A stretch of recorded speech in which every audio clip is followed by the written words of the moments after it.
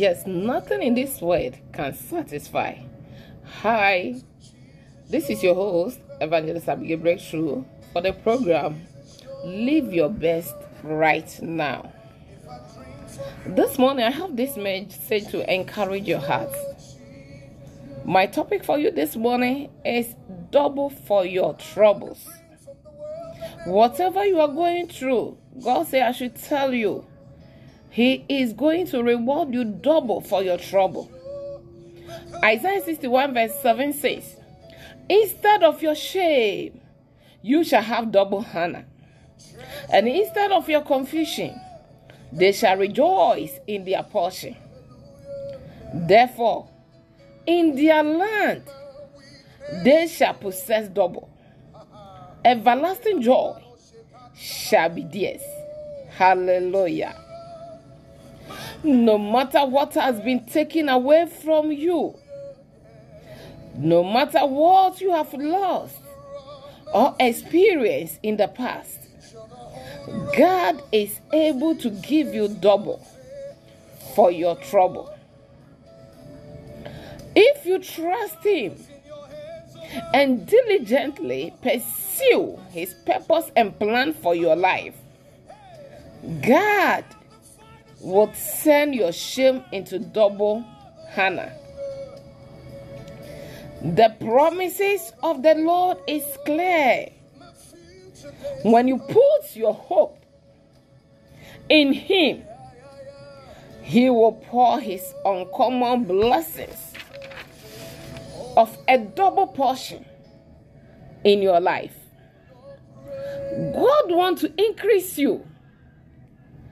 God wants to increase your peace, your joy, your achievement, your careers, your health, your wisdom, your skills, your job, your ministry, your anointing, your finances, and everything that concerns you.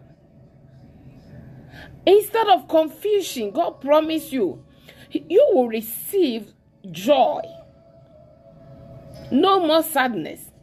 No more self-pity. No more crying every day. God said, instead of your confusion, you are going to receive joy. God will restore you. Everything is going to be all right. It's just a matter of time. Don't give up.